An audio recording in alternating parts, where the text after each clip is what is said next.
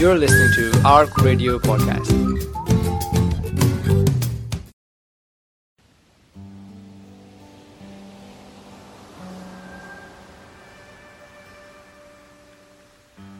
You're listening to Desert Island Gems, an in-depth and intimate interview where we ask our guests to select meaningful gems that they would take to a desert island if they were cast away alone. We hope that their journey inspires you and helps you reflect. For more information on the show, visit the Radio Ramadan Glasgow webpage and look out for extended versions of the interviews on mcmuslim.tv, the new online video channel for Scottish Muslims. Our guest today is Sheikh Amr Jamil. Born and brought up in Glasgow, Sheikh Amr is one of the co-founders of the iSyllabus Islamic Studies programme that has educated thousands of people across the UK over many years. He spent over a decade studying Islamic sciences in the UK, Syria and Yemen before returning back to Scotland and benefiting the community. Specialising in family law and working with Unity Family Services, Sheikh Amr has become one of the leading figures in the UK, providing guidance and advice for those seeking help with the most complex of personal dilemmas, often including family relationship issues, domestic abuse, mental health issues and much more. He runs courses for those considering marriage and also for those who are seeking to improve their marriage. He is described as pragmatic and accessible, and his extensive Islamic scholarship has been helped by his law degree from Strathclyde University. He is also a trained counsellor and NLP practitioner. So Sheikh Amr, Assalamu alaikum and welcome. Wa alaikum salam wa rahmatullahi wa barakatuh. Now, we've known each other for many years, and more recently the majority of your time is taken up educating others, particularly with the iSyllabus programme.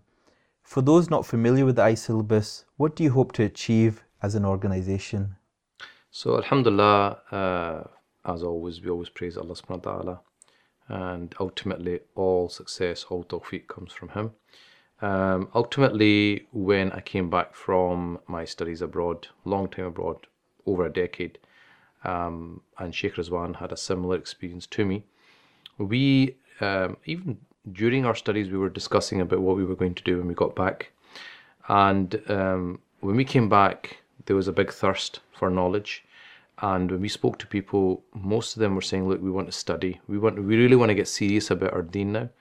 But there's nowhere we can really go that's accessible, especially for sisters, where we can have access to scholars who understand where we're coming from, have had similar experiences, you know, are going to give us pragmatic answers which make sense to our life today in 2009, it was that time, rather than something which works maybe if you're in a village in a different country. So we then asked people, you know, how would the format be, how much time can you commit? And we quickly realised that people are busy in their lives. They do want to learn, but they're not at the level that maybe we were, that would actually go out and spend years and years. Most people with family life, personal life, could commit probably one evening a week. So we structured a course around their schedules, and it was a one evening a week course for the duration of a year. And it was there really to cover every aspect that they would face as a Muslim living in the West. And I think this is where it differentiates from other courses, similar courses in the UK today. A lot of courses will teach you the basics of praying, the basics of Ramadan, Zakat, basics of marriage or whatever, you know, a little kind of flavour of Seerah and so on. However, what we were trying to do was trying to contextualise that. So not only do we want to cover the same stuff, but how do I contextualise this? So many things in the Seerah I can tell you. I could spend a whole lesson telling you the lineage of the Prophet ﷺ, but is that really beneficial for you in your time that you're living in now? So we had to cherry pick from all the sciences the stuff we thought was most relevant to people of our generation, having obviously been brought up here, gone through school, gone through university, had similar experiences to other people. We had a good idea of what the kind of questions that people would face. Alhamdulillah, we started that in 2009 in Glasgow, and then the demand kept growing. We moved to Edinburgh. We've covered Aberdeen, Dundee in Scotland. In England, we've covered Bradford, Leeds, Manchester, Birmingham, Inshallah, we're now hoping to go to London in the forthcoming year. So the thirst and the drive is there for people. I think at that time, either you were a lay person or you were a scholar. There was nothing in between. And let's face it, how many people are going to become scholars? There's very, very few people. But I think with the talent that we have in the community, not everyone needs to be a scholar, but if we taught them up to a certain level, we could probably have so much productivity out of these people, maybe even more than a scholar. Sometimes think of the people that inspired us. Someone like Ahmed Deedat wasn't a scholar. He was just a specialist in Islam and Christianity. But look at the impact he had. And there's other people like that who weren't fully blown scholars, but had a lot of impact. So in terms of having impact doesn't necessarily mean it's the person with the most knowledge. If we give enough knowledge to the right people, I think we can have a massive impact in their own personal lives, in their family life, but also on a society level. And if we can get our community contributing more to not only just the Muslim community, but the wider society, then that is going to be beneficial for everybody. Now, you're a doctor, you're going to mix with people I'm never going to mix with. You're going to have access to people I'm never going to have access to. You're going to have conversations I will never be part of them. So if I give that knowledge to you or give you enough knowledge, then I know that that will be passed on to other people, other circles which I would never get access to. And for you, you're a Muslim. You are a doctor, of course, but part and parcel of your identity is your Islam. People will see that. People are going to ask you about, oh, you're a Muslim, your name's Aman Allah, you seem to be practicing, you pray.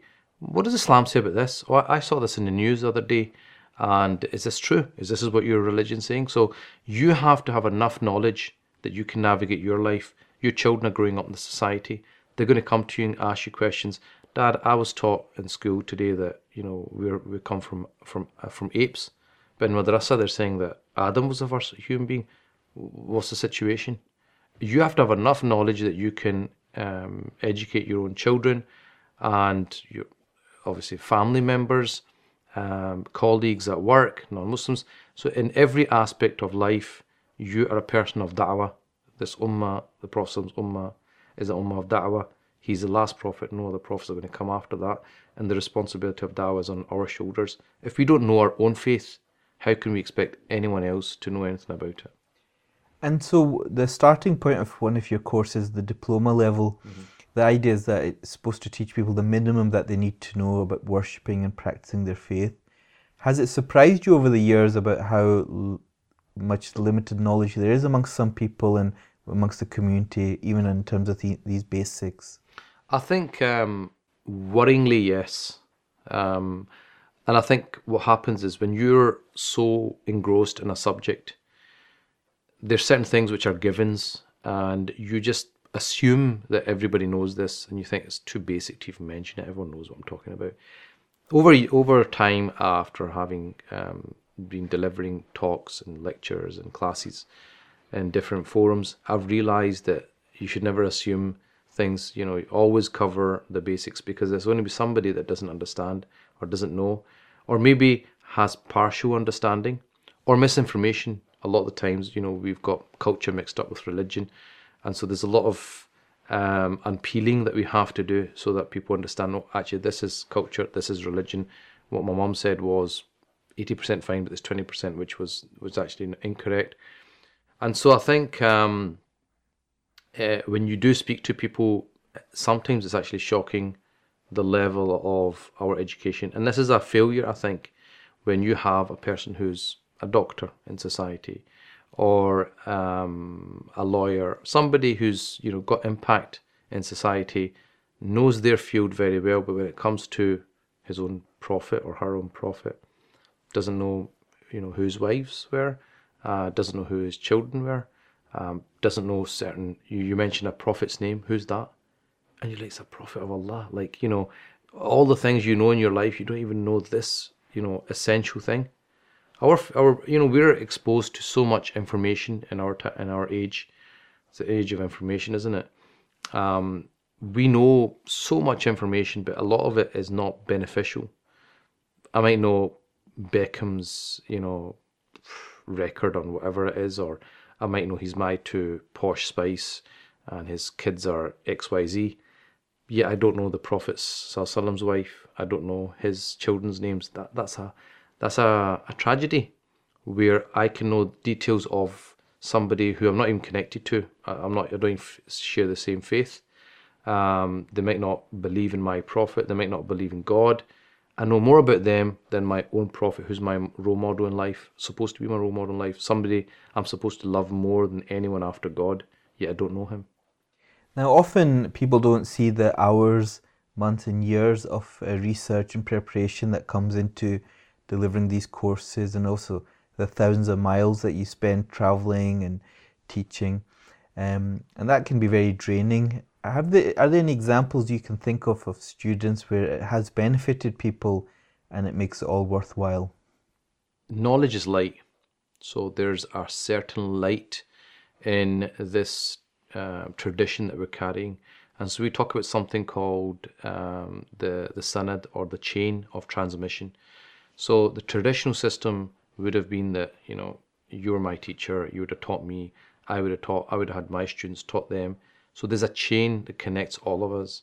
So the traditional system is that whatever you've been studying, whatever science it is, you have a chain of transmission that takes you back to the original source. So in hadith, you would have a chain all the way back to Imam Bukhari, and Imam Bukhari's then got his chain back to the Prophet ﷺ. So in this way, there's this light that's been transmitted through this knowledge. So this is why when you're sitting in a class and you're discussing Islamic studies, there's a certain feeling that you come away with in that class. Your soul is uplifted. You feel nourished spiritually. And so that people have consistently said to me, at the end of the course, I don't know what I'm going to do, because my weekly, as it's been described as a weekly Iman boost, it's coming to an end, and I don't know what I'm going to do for the rest of the summer, because every week I knew this was the thing that was going to keep me going. It'd give me inspiration. It'd feel great. And it's come to an end. What do I do now? And so there are individual cases where people have said to me, I remember one sister said very early on that she didn't pray before doing the course, and she said at the end of the course she was praying 5 times a day. So alhamdulillah, that's something that gives you a lot of satisfaction, that you've got somebody closer to Allah subhanahu wa ta'ala. Another person I remember said to me that he was at a ta'ziyah or afsos, or condolences when someone passes away, and somebody was saying something about hadith being made up, and he said, having done the course, I remembered the module on hadith studies, and I said, actually uncle, it's not like that, it's like this, and there is evidence that it was written. And the man went silent. Then he said something else, and then he goes, I remembered something from the Tazkiyah module about having a good opinion, and it's a disease of the heart to keep criticizing. And I mentioned that. He goes, then again the person went quiet and didn't speak again. The point he was trying to make to me was, had I not interjected, this person would have influenced other people who were listening to him attentively, and it was misinformation getting passed on. And he just felt empowered that, I had the ability, I'm not a scholar, but I had the ability to stop a potential fitna happening to other people, other people's religion, being affected by this person. So he was so happy that he phoned me up. He said, Sheikh, I just want to tell you, this happened, and, it was because I had the knowledge, to say it, and had I not had that, I wouldn't have had the confidence to say anything. Maybe I would have got confused myself. So he just appreciated the impact. And many people like that, there's people who have said, I've had problems with my family for years and years, and I was having a conversation with my sister the other day, and she said, I've seen that you've changed over this year, and you've become a warmer person, a better person, and I realise it's syllabus that's changed you as a person, and now I believe that you're the person that's going to resolve our family issues. So people, out of happiness, they will email us in and discuss this. One I remember off the top of my head was a Tunisian sister who's from a Muslim country, came here to do her PhD in Edinburgh, but she was so impacted by iSyllabus. She said that, I'm from a Muslim country and I didn't have the opportunity to access this knowledge there. And I had to come to Edinburgh to have this opportunity. And you're just like, wow, subhanAllah, in a Muslim country, you didn't have this access. You didn't have the ability to get this knowledge, but you got it here. So alhamdulillah, it's been, it's one of the things that really gives you a lot of job satisfaction, you could say. That, when you do this, and yeah, it's obviously it's difficult. You have to travel a lot. You're away from your family. There is a lot of prep. There's a lot of time that goes into organizing these things. But when you get emails like that, it makes it all worthwhile, alhamdulillah. So we're going to cast you away on this desert island, and you're going to take some of these items with you. So let's hear about the first item that you've chosen that you're going to take along with you to this desert island. So obviously the Quran is the book of Allah. It's the truth. It's Allah's word. We all believe it's 100% the truth. It comes from our Creator Himself. So the first is a verse of the Quran, and it's from the chapter of light, Surah Nur, chapter 24. When I was initially studying Arabic, I was improving my tajweed, the art of recitation, and alhamdulillah, as I progressed and it became a lot better, one of the earliest earliest chapters I memorized was this chapter, Surah Nur. And there's a verse, Allahu nuru samawati wal ard. Allahu nuru samawati wal ard. مثل نوره كمشكاة فيها مصباح المصباح في زجاجة الزجاجة كأنها كوكب دري يوقد من شجرة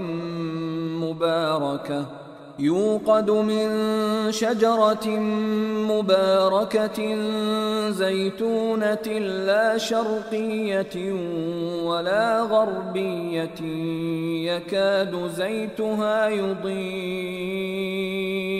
يكاد زيتها يضيء ولو لم تمسسه نار نور على نور يهدي الله لنوره من يشاء ويضرب الله الأمثال للناس والله بكل شيء عليم.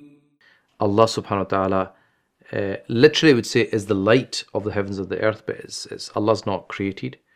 So the scholars of tafsir says Allah is the source of the light of the air, of the heavens and the earth. And so that verse has always struck a chord with me.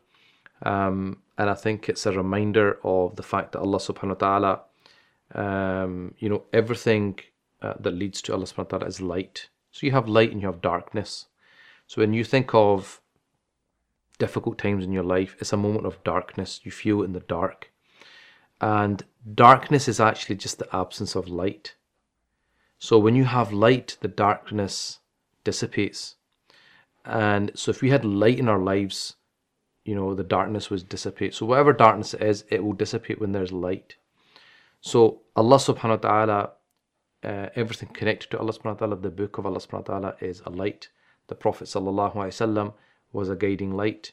The ulama are light. When you see somebody who's very quote unquote pious, I mean, we can't judge piety because piety is something in the heart. But, we see a person, as they say, on his face is fi wajhi salah, in his face there's a kind of righteousness. You see these people who you feel, closer to Allah subhanahu wa ta'ala being the company. And what will people say? The person's got nur on his face. He's got light on his face. Yeah. So there's a certain illumination, a physical illumination, there's a metaphorical illumination. So ultimately, everything that we're seeking is the light, is the light from Allah subhanahu wa ta'ala, is the light of the Prophet sallam, it's the light of these men of Allah. It's the light that we gain from the Quran, the light we gain from the Sunnah, the light we gain from all this beneficial knowledge. So this verse always reminds me of the importance of divine light. And during some of your journeys, have there been any particular scholars or imams that have particularly had a significant impact on you in terms of you talking about light from people and nur? Are there any scholars or individuals that you feel have had a big impact on you? Yeah, some of my personal teachers who I think I just saw their lives and just saw so much dedication. Their whole life revolved around God, revolved around knowledge, revolved around benefiting other people, lives of sacrifice, doing without much of the world.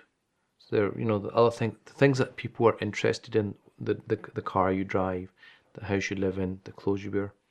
These people were just like, this is just irrelevant. And being in their company, you start to take on those attributes. I mean, the reasons the Sahaba are such great people is because they spent time in the company of the greatest of all people, and so some of the characteristics of the Prophet ﷺ they adopted. And similarly, when you're with these people, you start to adopt. You see how they are with other people. You see how they're with their wife, their children, and you start to try to emulate them. So some of these people were just phenomenal. They would spend from day to night just benefiting. It was just like giving of themselves all the time. Before actually studying, one of the people that had a big impact on me, and I think a lot of people at that time, back in the 90s, was Sheikh Hamza Yusuf. And I think the reason he had such an impact, he was so articulate. It was one of the few scholars who could relate the Islamic science, the teachings of Quran Sunnah to Western life, and he'd quote Western books, and he'd show the correlation, and he'd show how Islam is, the truth. And again, you look at him and you think, this person was born Muslim. I'm a born Muslim. He actually chose this. He became he adopted this faith. And look at how much in such a short period he knows. And so it almost put you to shame in the sense that, we're born Muslims and we don't know about our religion. This person just become Muslim in a few years. He seems to have so much endless knowledge. So I attended a summer course with him, the Rihla course. It's very famous now, but that was the very first one, 1996. And I was only 19 at the time. Young guy. Sheikh Hamza was in his late 30s, some 20 years older. But it's so inspirational, and you could see the benefit he was having. And I think that was the first time I thought of a scholar as a role model that I would actually like to be like him. I didn't get this feeling from the local imam. I didn't get this feeling from other scholars. It wasn't somebody I looked at and thought, yeah, I want to be like him. But I think that was the first time in my life, a scholar I looked at and thought, yeah, I could foresee myself being like somebody like him, who can benefit so many people. So let me take you back a little bit to a young boy growing up in Glasgow. Can you paint us a picture of what life was like growing up? What are your sort of early memories? So I think I had just an average life with like most people. I wasn't particularly from a religious family. No one really prayed. None of the women really wore hijab. In Ramadan we'd fast. You'd make an effort for Taraweeh prayers. You'd go for Jummah now and again. You'd go for the Eid prayer. You learnt the basics of Quran and madrasa, but that was about it.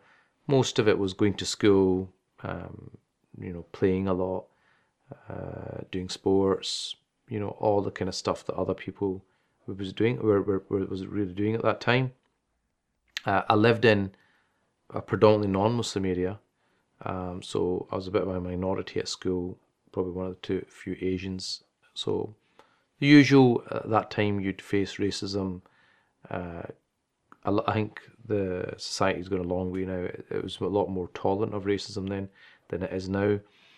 My dad, as a businessman, you'd go to the shop, the restaurant, go in, and you'd help out in my teenage years. I would help out, work on the weekends. Typical stuff that really any other teenager do: play cricket, play football, that kind of stuff. And you mentioned racism. I mean, are there particular instances that you remember of experiencing racism growing up? I think it was just a regular occurrence. It was just a regular occurrence, just taunts, verbal insults. It was just a constant. Would this be at school or at home? Yeah, at school. And how did you deal with Or that? on the streets as well. I think you just you learn to stand up for yourself. So it was very much if you showed weakness, you'd be trampled on, and so you had to get into some fights. You'd have to show that you could take care of yourself, that you were not going to be a pushover, because if you showed that, then it would just only increase. And I guess growing up as well, particularly during adolescence, there's whole issues about identity and your journey that you're going through. Did you ever feel some of that real pull in these different directions about being from Glasgow, being South Asian, being a Muslim? Do you remember some of these sort of internal struggles at the time? Of course. Like most people, as a young child, even though I wasn't from a predominantly religious family, but certain things you didn't do, like eat haram, meat. So, your dietary practice was different from all the other kids at school. Certain things that you did or didn't do.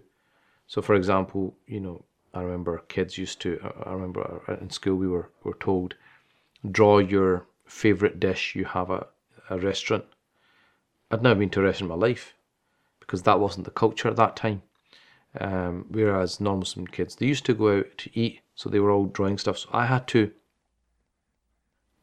pretend, I had to kind of imagine or just make up something on the spot.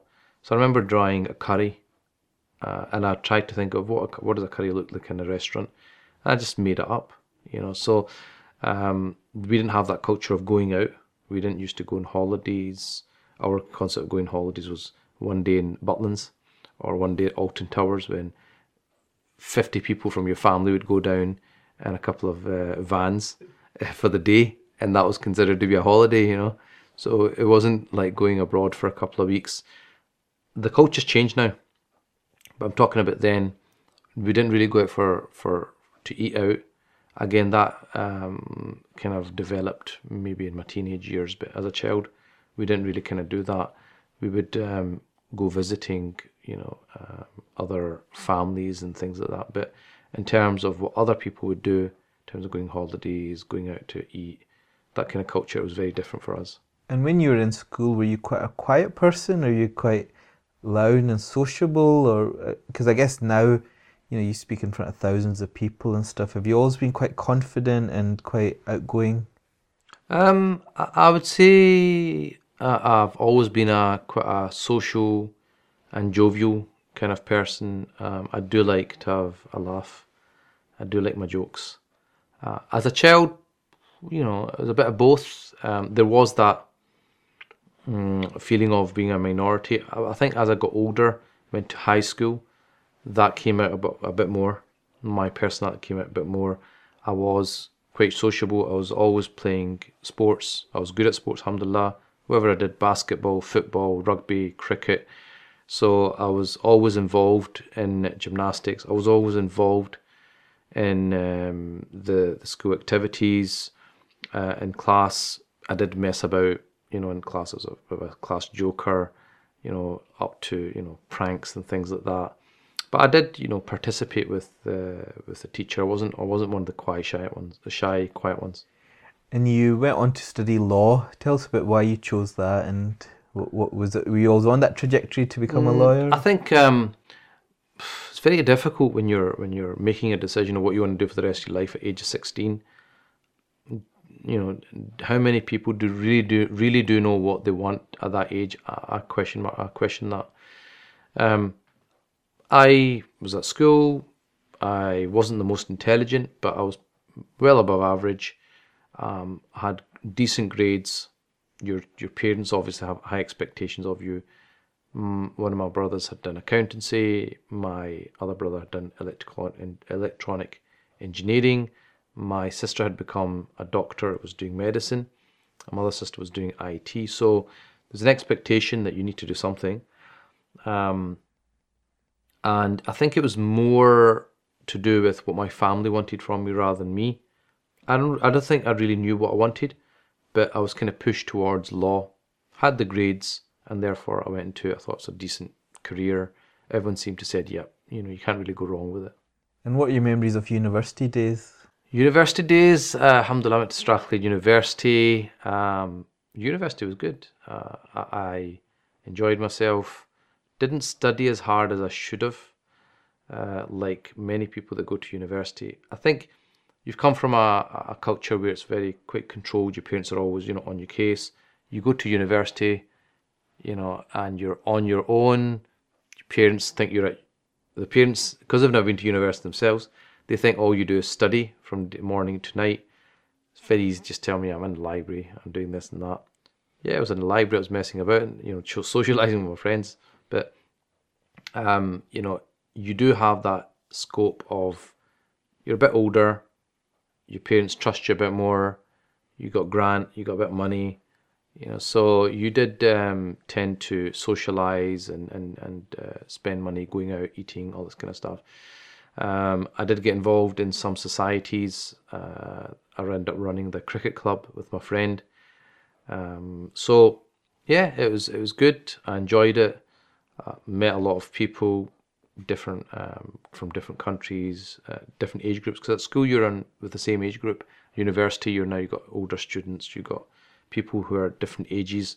So you learn a lot more about life. You're a lot more exchange going on. They're asking you stuff. You're asking them stuff. You're learning a lot of life skills from other people. You're getting involved in different projects. There was a lot of Dawah projects that were going on at that time as well. Getting involved in Radio Ramadan.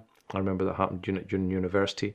So you try, different things. You're sampling life. You're having different experiences. And were you becoming more religiously aware and conscious about faith and religion at that time, or had it been started before university? I think what happened was in high school, being a very sociable person, being in the rugby team, mixing with cool guys, you could say. What happens around about the third or fourth year is that, obviously for non-Muslims, they start going out more. They start trying drink. They start having girlfriends, relationships.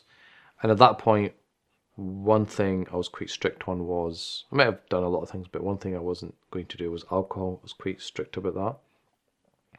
So there is this kind of barrier straight away, because one of their main, aspects of their life revolves around drink. And one of the things that we're quite strict on is that we don't drink. So I think at that point there was not a religious identity, but a kind of cultural realization that I am different. I have a different lifestyle from these people, but I had great friends. So they'd talk about on a Monday what they did, and they got drunk and they got leathered, smashed, all this kind of stuff. Whereas on the weekend I'd been at the restaurant helping my dad. So I think it happened at that point where you start to feel different. And I remember I'm in a predominantly non-Muslim, white, middle-class kind of school. So your colour's different, your religion's different, your culture's different.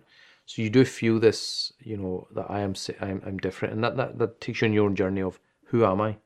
What is my identity? As I went to university, I got a lot more Asian friends, a lot more Muslim friends, who are a bit more like me. So you're a bit more comfortable in who you are. But for me, the journey kept continuing, and again, I still wasn't outwardly practicing at this point. But because you're mixing with so many different types of people, they're asking you questions, you're asking yourself questions. You just start questioning your identity. Who am I? What am I doing here? Where am I going? And so I was starting to buy books on this kind of topic and exploring religion, I think, a lot more. And did the Islamic Society have an influence or a role to play for you? Islamic Society, I just joined, like in so many other societies I was joining at that time, just to try things out. So at least I found out where the Jummah was. I found out where I could, get some halal burgers. So at that time, they got a prayer room that year when I was there. I didn't really use it apart from Ramadan, but then, it got to a point where, because other people I knew would pray, I would just go along, pray with them. And so I slowly got into the whole Islamic society from that perspective. Then during about second year of my course is when I did that 1 month course with Sheikh Hamza, which really, I think, changed my trajectory in life. At that point, I was still going to be a lawyer. I think at that point, I stood back and started to really reflect on what I wanted to do. One of the things I remember Sheikh Hamza said that, we've got lots of doctors, we've got lots of lawyers, and okay, what is the impact? What is their output? What is the footprint that they're going to leave behind for the next generations? And he said one of the things we're missing is scholars who are born, brought up in the West, who understand the West, and who can take Islam to the West. And then, he kind of asked us that, put it out there, and a lot of us that were actually on that course went off to study after that. At that point, I was just kind of thinking, well, maybe I should, maybe I shouldn't. I was looking, I think university for me was a time of reflection as well. I was looking at what's happening in society. I was looking at our generation, how many of them, identified as Muslim, how many of them were engaged in non-Islamic practices. And I was thinking about the future. I thought, well, going forward, generations in the future, will we remain Muslim? Will this get passed on, or is it just going to be a cultural thing that will fizzle out with time? So all these things were going on in my mind at that time. So take us to your next item that you're going to take along with you on this desert island. There's a quote from Muhammad Iqbal, who is the Indian subcontinent poet from about 100 years ago now. And I read a book when I'd finished my degree and I was doing Arabic at that time. So it's the beginning of my Islamic studies.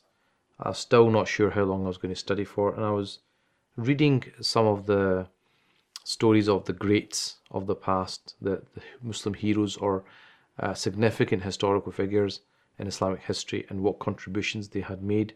I guess that was part of the inspiration, that these people came and they lived in this world and they done something. And look at the influence they've had. And so many people have come and gone in life, and they haven't done anything apart from eat, drink, sleep, procreate, and that's it. So Muhammad Iqbal I found very inspirational in terms of where he started and how he ended up and the contribution he made. And these are poems that you still hear today in Jummah khutbahs. People still quote him, and he's been dead for over 70, 80 years. He was writing at a time where the majority of the Muslim lands were under colonial rule. So he's looking at the end of the 20th century, the end of the 19th century and the beginning of the 20th century. Around that time, it's a bit of a low point for the Muslim Ummah. He's again reflecting, and I was in that reflective state as well. He's reflecting on what's happening, what's the solution, where's it all gone wrong. And there's a poem that I read and I underlined it, and he says, "Let us live in the world like a lamp. We should burn ourselves but illuminate the way for others." And this, for me, connected to an earlier memory, and that earlier memory was of my Taya, which is my father's older brother. And I always saw him like a grandfather figure. I was 10 years old when he passed away, and he was the first person in my family. It was the first death experience I had had. He actually passed away before my grandfather. And significantly older than my father. So I saw him as my kind of grandfather figure. And he had always said to us that everyone can live for themselves. Anyone can live for themselves. Right, and just think about themselves. But a real man or a real person is one who lives for other people. In other words, to sacrifice your own desire for the sake of other people, altruism, preferring others before yourself. And that's obviously a Muslim prophetic characteristic. But at the time, I didn't know that. I'm just a child from my early teens. But this quote from Muhammad Iqbal took me back to that that, you know, it's about anyone can live for themselves, but you will only achieve benefit for yourself and no one else. But if you really want to do something with this life, this one chance at life that you've got, you know, time will not come back. This moment will not come back. And we're all going to leave. Muhammad Iqbal came, gone. My Taya, great man, came, gone. And I'm going to come and go. Next generation will come, they'll come. Everyone's going to come and go. But what is it I'm going to do with this life? What's one life I've got? And so this idea of not just living your life for yourself, but actually sacrificing. The Prophet ﷺ came, he sacrificed. The Sahaba came, they sacrificed their lives for this religion, for their Creator. And so I wanted to follow in that kind of footstep as well. Now, many years ago, we did a radio show on Radio Ramadan, and we talked about these elements in life. And one of them, we talked quite in depth about death and bereavement as one of the issues for people to face, and obviously a very difficult time in one's life. And soon after we did that program, your father became unwell, and he passed away.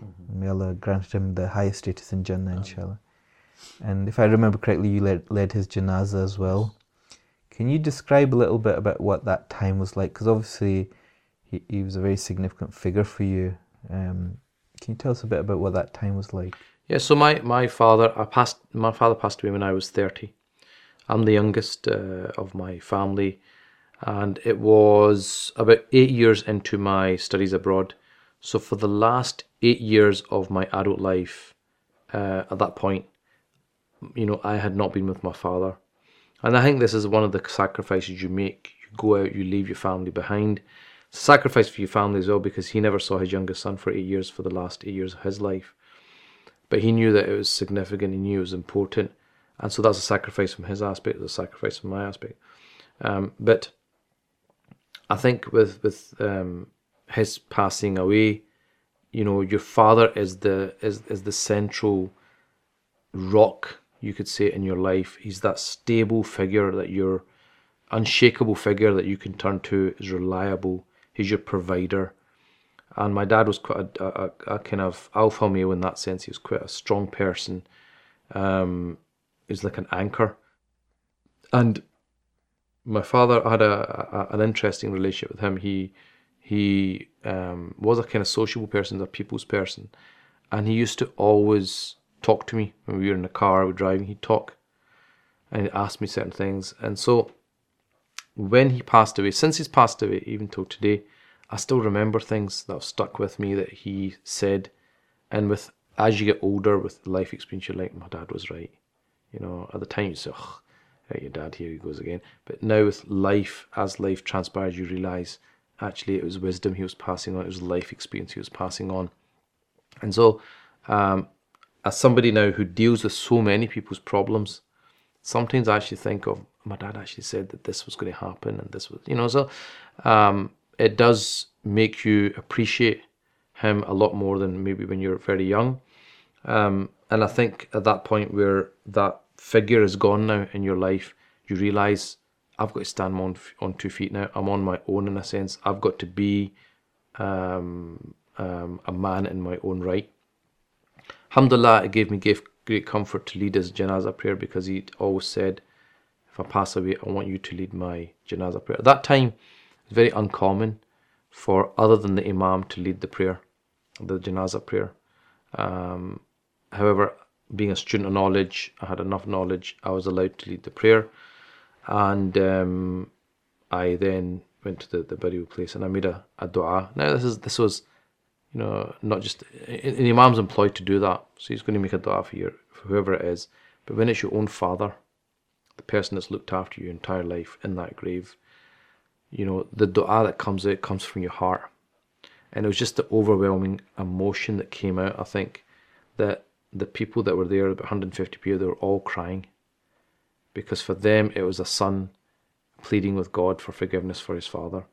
And I remember after that, straight after it, my mamu said that, Banja, he goes, like my nephew, he goes, you're going to lead my janazah prayer. Because I want that kind of dua at my burial. And I think that was significant because my brother said to me, he goes, "You don't realize the impact of today, of that day." I said, "What is the impact?" He said, "Because when I went out in the path of knowledge, a lot of people thought I was making the wrong decision. You know, I had a promising lawyer career in front of me, lots of money, lots of status in society, lots of respect. Yet in people's eyes," and I came from a reasonably well-off family. My relatives were all businessmen, motivated by business, profit, and so on. They could not understand, why do you want to leave that and become an imam? You have to study for so long, so many years, X years, and then you come back and you're going to get paid like peanuts, absolute peanuts in a mosque, and people tell you what to do, committee members, and if they don't like you, they'll get rid of you, and you just, you can't give your children a good start in life. Why do you want to throw all that away? So there was a lot of pressure on me from family, from friends, from community, throughout my studies, that I was making the wrong decision. That I'd made a bad decision, and I'm going to find out in the future. Like, we're going to basically say, "We told you so. We told you not to do it. You didn't listen to us, and this is what happens." That day, when I led the prayer and I buried my father and made that dua, my brother said, "The reason you've had an impact is because they've just realised that the only reason you were able to do that is because of your studies." And he said, "How many of their sons, they might be lawyers, might be doctors, might be accountants, how many of their sons will be able to do that for them when they leave this world?" So he basically said, "You don't realise what's happening, but a lot of people are talking." And do you think leading the janazah and the burial, did that make things easier for you or harder for you to deal with the grief? I think it made it easier because I thought it was my dad's last wish and that this happened, and I was fortunate enough to do that. I wasn't there for the last few years of his life. I didn't have the opportunity to serve him, but I was able to fulfill his wish, and I knew that he'd be happy that this has happened. And do you think that's very similar for other people that go abroad, particularly to study knowledge? Is there always that worry that what if something happens to our family while we're away? Like, alhamdulillah, you're back at that time, and obviously timing's in Allah's hands, but is there always that anxiety in these students of knowledge that, I'm away from, it's not 6 months, it's years and years? Yeah, there is that feeling, because when I was there, some people their parents did pass away, and they weren't there for that, and they had to wait because they didn't have the money. They had to wait for a certain period before they could go home. So I can just imagine how difficult that would have been for them. My father, I knew, wasn't well. He'd said to me, "Look, I'm going to need a triple heart bypass." So I knew that anything could happen at any time. I think I was just happy that when it did happen, I was actually there. I had the ability to lead the prayer, because he'd said to me on a number of occasions, "I want you to lead my prayer. I want you to lead my prayer." And had he supported you, I guess, this big change from, potentially being a lawyer to, starting to spend more Islam? Because you were one of the early generation of students who went abroad from Scotland or from the UK, so there wasn't a precedence. Yeah, I think what you found at that time was the people who did go and become scholars were already from a scholarly family, who maybe their dad was an imam or the uncle was an imam. So there was that kind of encouragement towards that. Like you get families where the father's a doctor, the mother's a doctor, then obviously they get pushed into medicine, or the businessmen, so they push them into business. So it's almost like the family trade. I wasn't from that. I was from a predominantly business background, not hugely practicing. So for them, it was quite an extreme thing. I was the first one to have a beard in my family. That in itself was extreme. I was only 19. Why have you got a beard? You can keep a beard when you're older. Why are you praying? Why are you doing all these things? You're getting a bit extreme here. So in the initial period, my father thought that I'd just been influenced by quote unquote extremists, or the religious lot who are, just telling people forget the world and just go off and live as a monk. So I think he was thinking my young son, he's just impressionable. He's listened to these people, he's got carried away and he's following them. So he spoke to a lot of people to speak to me, so knock some sense into me. And a lot of people tried to convince me not to do this. I think what really saddened me was people who I thought would support me didn't. So people who were Islamically active in the community, doing a lot of Islamic projects, they themselves were trying to put me off.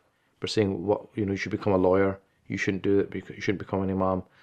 And I found that very disheartening. And I think I realised that they were quite short-sighted and they couldn't see the value of this. So the initial period was, I think, very difficult. And because it was my choice, it's very difficult for me to say, okay, I want to do this and you need to fund me. So it was my decision, and I felt, well, it's my decision. I need to fund myself now. And I need to show that I've made the right decision. So I used to work in the summers, which was, I think, useful because it gives you experience of what it's like to work in the world. Maybe some of the imams have never had that kind of job, and I think that's maybe part of the disconnection that some of them have with the real world. So that was useful from that perspective. I had a number of jobs during the summers, different companies. And this is all pre-9/11, remember. A couple of years into my studies, 9/11 happened. I was in Syria at the time. That was a game changer for the Muslim community. What non-Muslim community was asking questions. We had to provide spokespeople who could speak up. Who was going to speak up for us? It was only younger people who were articulate in the English language who could actually speak any sense when it came to the media and so on. I think after that period, when my dad saw that I'm determined, he saw that I'm not going to listen, I'm going to keep going. And also, I think post 9/11, he realised, actually, my son is the type of person who will now be able to explain Islam to this community. It's not going to be the imams from abroad. I think that's where his perspective changed. He saw what I could see, or he saw value in what I was doing. And I remember maybe a couple of years after that, he said, look, okay, I told you not to do this. You didn't listen to me. You seem to be quite determined. You want to do this. And he said, now that you've made that decision, he said, make sure you're successful at it. In other words, you've made this decision, now do it to the best of your ability. Do you think he'd be proud of you for what you've achieved? I think so. I think even towards the end of, before he passed away, he saw me in one of the mosques doing khutbah.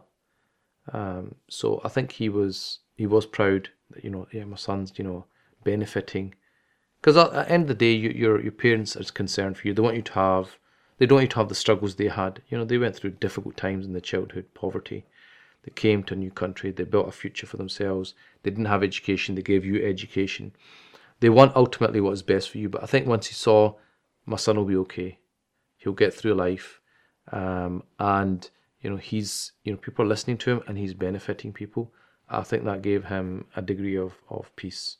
So Sheikh Ahmed, tell us about the next item you're going to take with you to the desert island. Next item is a hadith of the Prophet ﷺ. Obviously, there's so many to choose from, but there's one that always resonates with me, and I just think it's a phenomenal hadith. And it's the hadith that says, "Ajaban li amr al-mu'min." Amazing or astonishing is the affair of the believer. Indeed, all of his affair is good. Inna amrahu kullaluhu khair. Everything's always good. And it's for nobody except a believer. So something that's only Allah gives to a person who believes. And it says, if something good happens, either asarathu sarra, something good happens, happy times, he's thankful for it. So something good happens, you're grateful for it, and that's good for him. And if something difficult happens, hardship, difficulties in life, calamities, he's patient, and that's also good for him. So whether it's good times or bad times, it's always good. Good times, you're thankful, Allah rewards you. Bad times, you're patient, Allah rewards you. So in both situations, it's a reward, it's positive. There's actually no negativity. There's actually nothing, no harm, no low point at all. Now, can you think of times when you've found life a real struggle and things have been really challenging for you? Yeah, so I think that hadith is always something that you go to when you're maybe not feeling so good, you're feeling a bit overwhelmed, or life's getting too much for you. And when you come to that hadith, it makes you realize that, look, it doesn't matter, everything's good. At the end of the day, inshallah, everything's a positive. So that has really helped me in times of difficulty. For me, I would say the majority of the difficulties I faced was during my studies. It wasn't an easy process. Like I said before, you're up against your own family, up against your friends, up against your own community. People involved in Islamic work were against you. So many obstacles. People question you all the time. What are you going to do when you come back? How are you going to earn a living? How are you going to support your family? Really making you think about all these things. Having gone out, not from a religious family, not really fitting into any particular masjid, there was no guaranteed job at the end of what I was doing. I remember once one of my friends visited me in Syria, and he asked me, I don't understand what you're doing. Can you explain to me? So I explained to him. He goes, I still don't get it. He goes, look, I've got a degree. I've got a master's degree. He goes, I understand. You get a degree, you get a job. You do a master's degree, you got more skills, you get a better job. I do a PhD, I put more time in, more effort, I get an even better job. Right? So I understand that system. But he goes, I don't understand. You're just spending time, you're reading a book with a sheikh. What are you getting? What qualifications you get at the end of it? What are you getting at the end of it? And I said, look, I'm getting knowledge. And that just wouldn't register with him, that you're getting something, but it doesn't equate to any monetary value. It doesn't equate to any increase in job prospects. It's just something which is nice. Whereas to me, I was like, well, I'm gaining knowledge of Allah. I'm gaining knowledge of my Creator. I'm gaining knowledge of my Prophet. I'm benefiting. I'm growing as a person. But that has no value. It's like housewives. A lot of housewives feel undervalued by society. They'll say, I'm only a housewife. Yet, what they're doing is incredibly important. They are nurturing the next generation. They are nurturing human beings who are, inshallah, you might be the next genius. They're nurturing, or the next Abu Hanifa, for example, or next Ghazali of our time. Yet we don't value it because it's not got a monetary value to it. So just because society doesn't value something doesn't mean that it's not one of the most awesome things that you can do. So I had to really struggle, even with my own friends, and trying to, it's just a constant pressure trying to explain yourself, trying to justify yourself. But for me, it made me more determined. It made me more determined that, yeah, this was my choice. And you know something? I'm going to show everyone. I'm going to show everybody. And when they see it, they're going to see that they were in the wrong and it wasn't me. And was there ever a time when you doubted yourself, so like, maybe I just need to pack it all in, or I can't keep doing this, or this is just not happening? Absolutely. There were times when I had doubts. It was times when I thought maybe everyone's right and I'm wrong. Because it was difficult, I was having difficulties abroad, financial difficulties, people weren't helpful, you're in a different country, you feel lonely, you feel cut off, you can't see any, at that time I wasn't married, who's going to marry me, I don't have a stable job, how am I going to settle down, what am I going to do in the future? All of those things play on you, and the added pressure from expectations of the community, family expectations. But I think I always used to get through it. I always used to say, inshallah, I've come out for the sake of Allah, and Allah's going to take care of me. I'm doing this for the sake of Allah. I would question my intention. What is my intention here?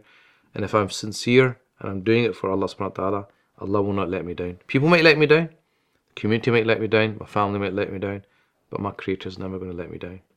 And so most people would have thought, once you've studied for a while, that you'd come back and perhaps you'd become an imam of a mosque. And you deliberately chose not to go down that route. Tell us a bit about what influenced your decision. I think a number of things influenced my decision. One thing was that I had sacrificed 10 years of my adult life.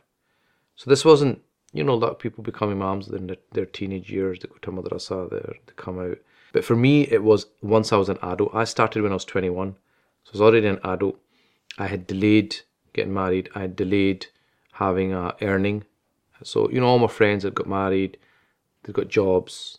They had settled. I was in my early 30s. I still had virtually no money. I had no job.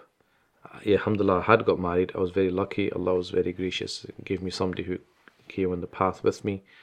But I didn't have what other people had. I had a number of choices when I came back. Yes, one of them was to become an imam.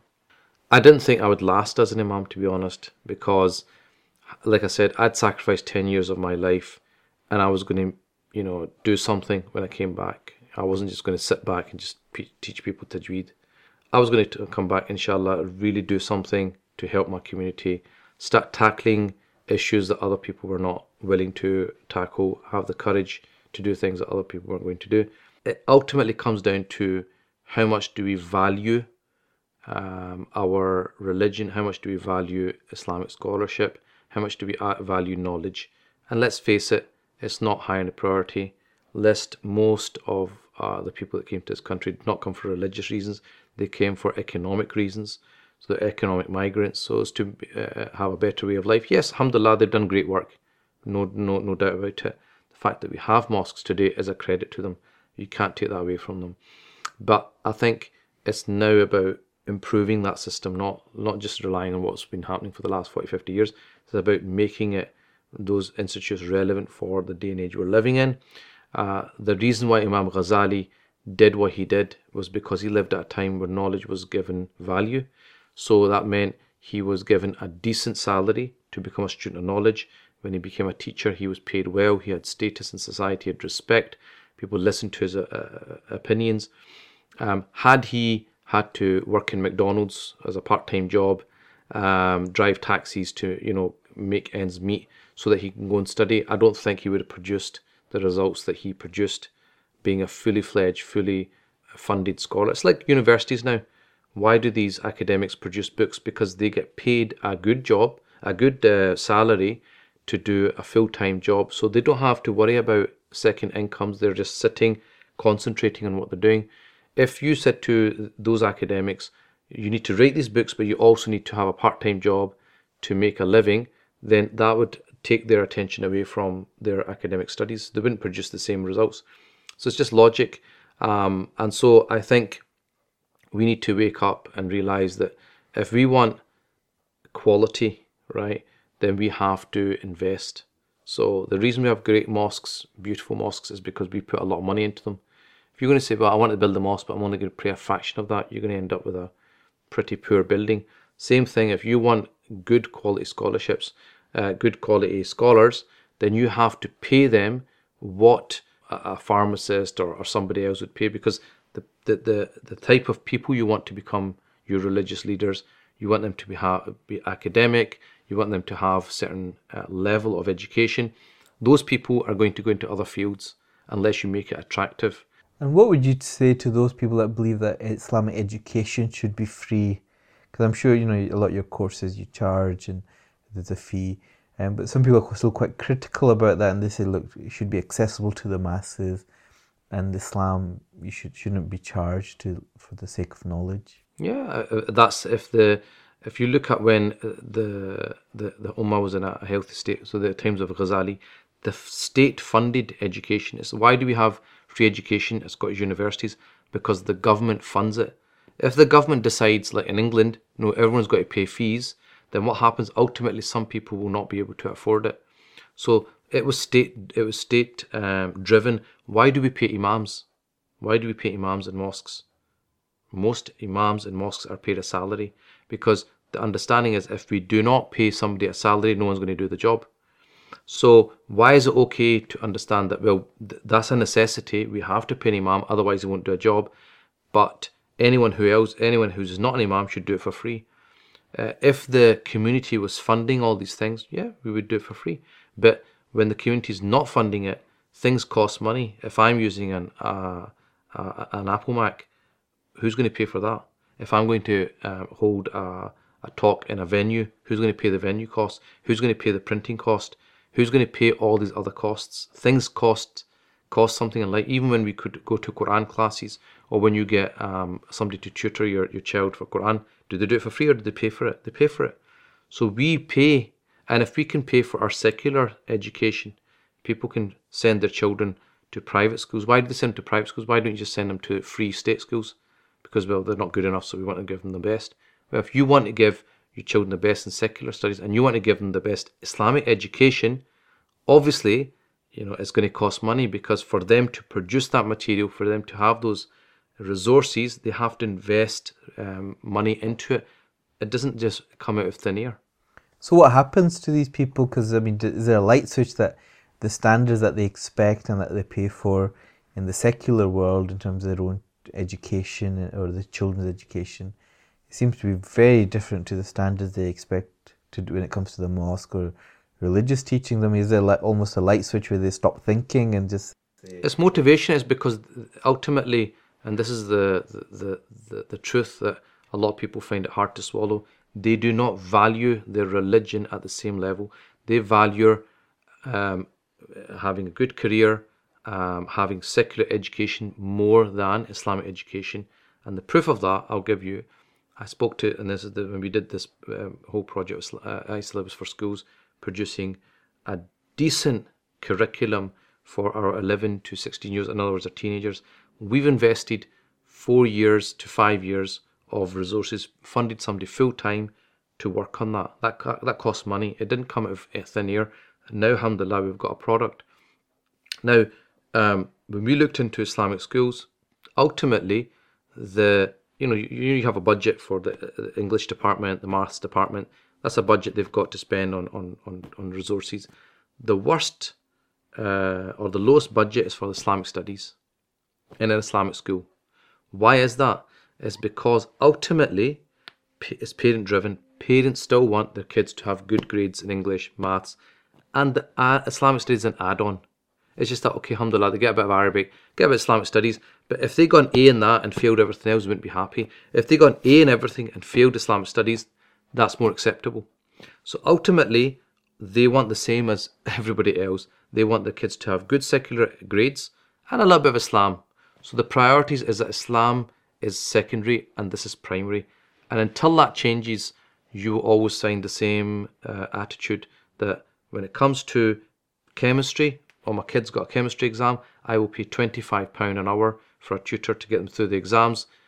Or my kid's got bad tajweed, I'll get somebody £5 an hour or £10 an hour. So we will pay more for chemistry than for Quran. And what's going to benefit a person in the hereafter? So take us to your next item, Sheikh. Next item is this is, in my early days, I was looking at quotes from different writers, and I came across this quote from Rumi, the philosopher, the poet, the scholar, and it's a hypothetical thing. He says, God questions a soul at the gates of heaven. You are the same as when you left. You are blessed by a life full of opportunity. So where are the bruises and scars left by your journey? In other words, that life is not supposed to be easy. Life's not supposed to be full of comfort, and it's supposed to be difficult. You're supposed to go through these difficult periods in your life and come out the other side. And so, when you have an injury, you play a sport, you get an injury, you got a scar, that shows you that you played that sport. So what he's saying here is that, you can't just come out life and not having done anything and be non-blemished. You have to have blemish. You're going to have these bruises and scars from life that you've pulled through, you've got through, you've been patient and got to the other side. That's the whole purpose of being existent. So you're going to have good times, you're going to have bad times, you're going to have challenges in your life, and these are things that you need to come through. And so going through those years of difficulty, it's quotes like that really kept me going, that that this is part and parcel of the package. Now, part of one of your significant roles is with Unity Family Services, and you deal a lot with other people's problems and difficulties, and very complex scenarios as well. Now, in therapy, often there's a big emphasis about ensuring there's enough support for the therapist that is helping others. So the concept of helping the helpers. I mean, how do you cope with the intense sort of emotional burden? Because the things that you have to deal with and face are the real, is when things go wrong. It's not particularly glamorous or pleasant stories that people contact you about. It's when things are going wrong, lives are falling apart. I mean, when you go home, when you switch off, I mean, how do you deal with everything that you've been dealing with, I guess, throughout the day? It's certainly difficult. You do take on other people's burdens, other people's stories do play in your mind when you're sitting there on your bed, thinking about the person, wishing the best. When you make dua for them, you try your best. I think this is where my training comes in. So sometimes it's just by reading a quote like that, or reading a hadith, or reading something that the scholars maybe said, and it puts things in perspective. There's obviously the thing of reading Quran, doing the dhikr, that takes ease a heavy heart, and ultimately it's not sustainable to completely give yourself all the time. There's certain times where you need to recuperate. So Ramadan is a time where I don't deal with anyone's problems. That's my recharge period. I need to recharge my battery, my spiritual batteries. And every so often I will go away, leave Glasgow, and tend to go back to the places where I've studied and spend a bit of time with my teachers, spend a bit of time just being a student again, and being in that environment and just recharging my batteries. Obviously there's Hajj, there's Umrah, these other times where you recharge yourself. And it might sound ironic because you surround yourself with hundreds of people per week, teaching them and engaging with them.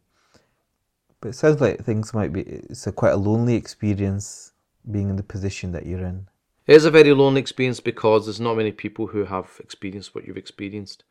And I think, you can relate to people who have had the same experiences. So when I'm with fellow scholars, from time to time, every so often, maybe once a year, I'll meet with a few people that have studied with me. There's a connect. There's a feeling of you can really let your hair down because you can be with people who have been through what you've been through, who are doing what you do. And so you have the same difficulties, same challenges, they feel the same way. And so that support mechanism is very, very useful. And we have WhatsApp groups with other scholars. So that also with technology, that helps. But it is a lonely space, because not many people are experiencing what you're experiencing. And I think this is where you draw inspiration from the Prophet ﷺ, how a lonely experience must have been for him, being a prophet by himself. There's only certain things only that he would have understood. You read stories of other prophets, Nuh alayhi salam, how he was treated by his people, Yunus alayhi salam in the belly of the whale.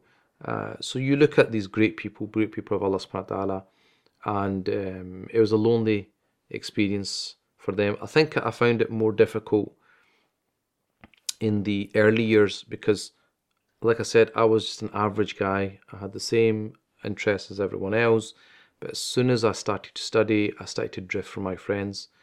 Certain things were not acceptable to me anymore. So, for example, swearing, I was trying to improve myself as a person.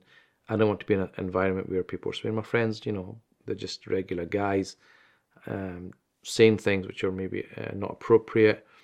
Certain things which I'd heard from my teachers to stay away from. I was seeing that. So what happens? You tend to pull away because either you're going to be like them, or they're going to become like you. And if there's a stalemate, then you have to pull yourself away. So it became a very lonely experience. Sometimes your family would be going out and say, "Oh, this is not a place that a sheikh should be going."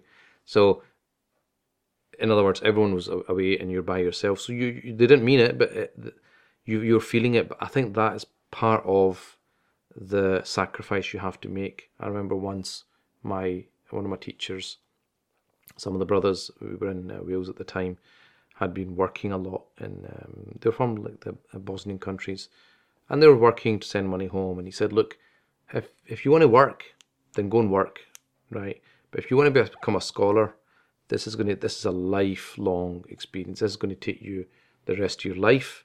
It's going to take up your money. It's going to take up your health. It's going to take up everything. You've got to give this 100%. So you want to make money, by all means, go and make money, but don't become a scholar. But if you want to become a scholar, then you get ready to pay the price. And I remember at that point, I thought, this is the choice. You have to make a choice right now. If you can't hack it, then go for another life. But if you want to do this, this is the price that you're going to have to pay. And so, alhamdulillah, it's a conscious decision. So, yes, it's difficult. Yes, it's lonely. But that's part and parcel of what I signed up for. And I wonder whether one of the challenges, particularly in dealing with the family relationships and social issues that you deal with, is that you can't just go and pick up a book and say, okay, here's the fatwa for this situation. I can imagine that a lot of the situations you face are quite unique. I mean, can you give is that accurate? And can you give us any examples of? Yeah. I mean, again, you have spent time with great people, scholars, but they're in a different cultural context to you.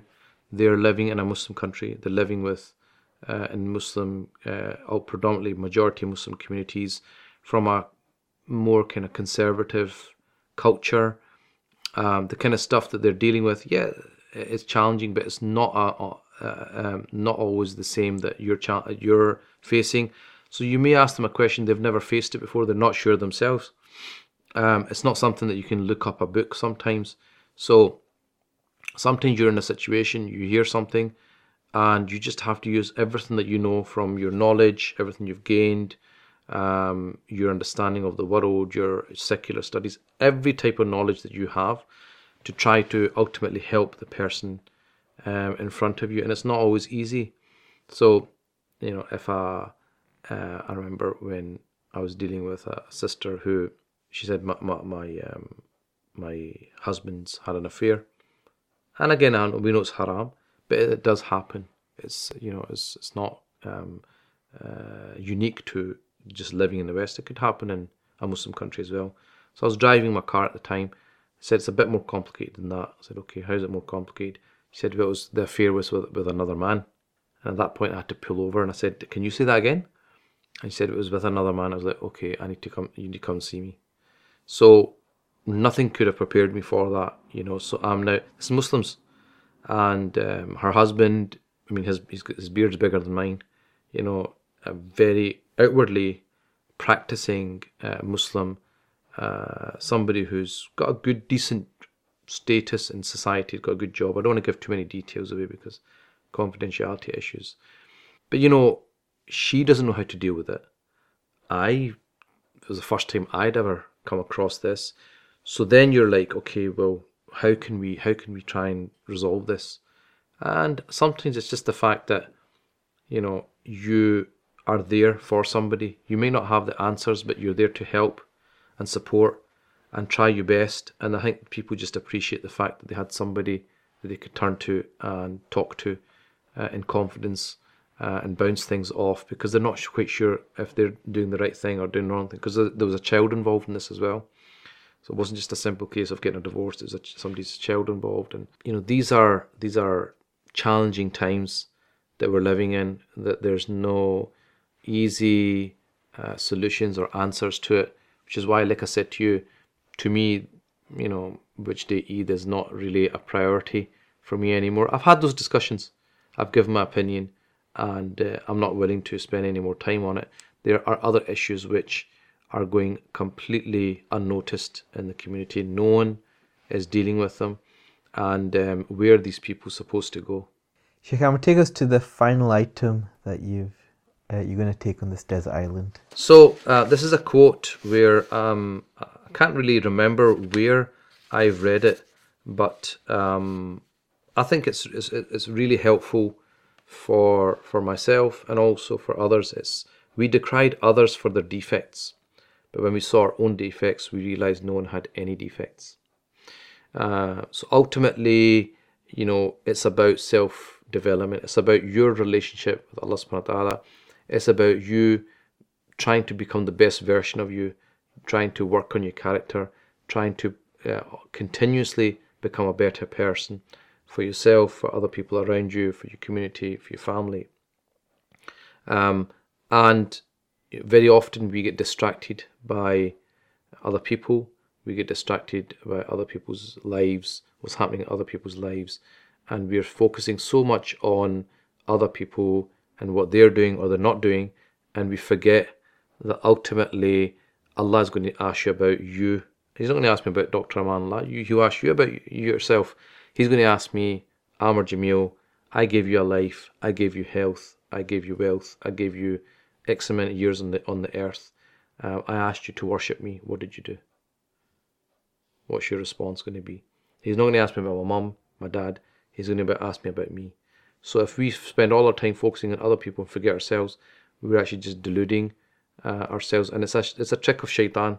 So I love this quote because it says that if you become busied by yourself, it makes you oblivious to other people's faults. And if we were all just concentrating on ourselves, we wouldn't have time to be looking at the faults of other people. We'd be too busy trying to fill the holes in ourselves. And when you start looking inside, you're going to realize there's so much room for improvement.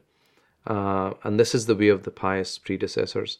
They were more worried about themselves and sorting themselves out than going around criticizing other people. So I think this, I read it actually quite early on in my journey, but it was all about, ultimately I have to do the best I can for myself. I have to build this relationship with Allah subhanahu wa ta'ala. I will stand in front of him one day. There'll be nobody between me and him. He will hold me to account for every single breath I've had on this earth and what I did with it, and what am I going to answer him. And which is something that really drives me to push myself as much as possible to get as much done in this life so that I can stand with Allah subhanahu wa ta'ala, and when he says, what did you do? I can say, Ya Allah, I tried my best. I did this, I did that, I did that, I did that. I know it wasn't good enough, but I did it for your sake, in the hope that something that I've done with my life, you were happy with, and you're so happy with it that it'll overlook all my other defects and all my failings, and you envelop me in your mercy and give me pardon and enter me into the garden. Now, one can only imagine how busy you are, and we've talked a lot about, I guess, the different projects and issues that you deal with all the time. But you must find some time to relax and have a laugh. I mean, what do you do? Tell us a bit about when you need that downtime. What do you do? I like playing with my kids. So I've got twins, which are 4.5, and a little toddler who's 1.5 years. I just like messing about with them. And sometimes we just, ask them questions and wrestle with them. I just like spending time with my family, just noising up my nieces and nephews, whether it's on WhatsApp or just having a bit of a laugh with my family. We're quite a sarcastic family. We were quite high in sarcasm, so we like just having little digs at each other. But it's all in good spirit. So I think a lot of it's just family time. As we send you to the desert island, you'll be alone. How do you think you'll cope with the solitude on this island? I think you're only alone if you forget that Allah subhanahu wa ta'ala is with you. If you read the Quran, Allah subhanahu wa ta'ala says, وَهُوَ مَعَكُمْ أَيْنَمَا كُنْتُمْ. He is with you wherever you are. وَنَحْنُ أَقْرَبُ إِلَيْهِ مِنْ حَبْلِ الْوَرِيدِ. We are closer to you than your jugular, or closer to him than his jugular vein. So Allah subhanahu wa ta'ala has always been there before you were created, when you were created. He's been there with you from your earliest days on this earth. He's with you now, and he will ultimately always be with you. And if you understand that, if you feel that Allah is with you, then you're never alone. And on this desert island, you can take another book apart from the Quran along with you. What would you take? I would take the Hikam of Imam Ibn Ata'illah, which is a book of wisdoms, about over 200 wisdoms. And the reason I would take that book is because it ultimately talks about your relationship with God. And like creed is, you have to believe in this about Allah subhanahu wa ta'ala, you can't believe in this. It's the theoretical skeleton of belief. But the hikam is almost like the practical creed, like this idea of tawheed. how do you actualize that tawheed and feel it in your heart and live it and breathe it? This book it really brings that out. It shows you how to have that ultimate, deep, intimate relationship with God. And you can take a luxury item along with you. What would that be? I think throughout my studies, when I went abroad, someone came to visit me, I'd always ask for a case of Irn-Bru. So I think this something that they put in that drink, which is highly addictive. No matter how much you stay off fizzy drinks, as soon as you have that, especially when you have a chippy, it's, Irn-Bru with some ice. Allahu Akbar. So Sheikh Amr, thank you so much for spending time with us and sharing your Desert Island Gems. May Allah support you in all the work that you're doing, give you strength and barakah, and give you the real the wisdom and the steadfastness to continue to benefit the community, not just in Scotland but across the world. So Jazakallah khair. Assalamu alaikum.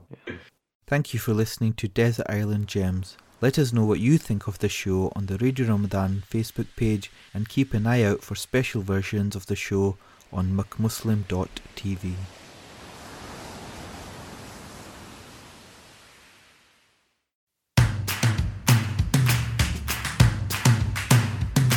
For more information and to listen to more podcasts, visit us at arc.sco or check out the Arc Media app.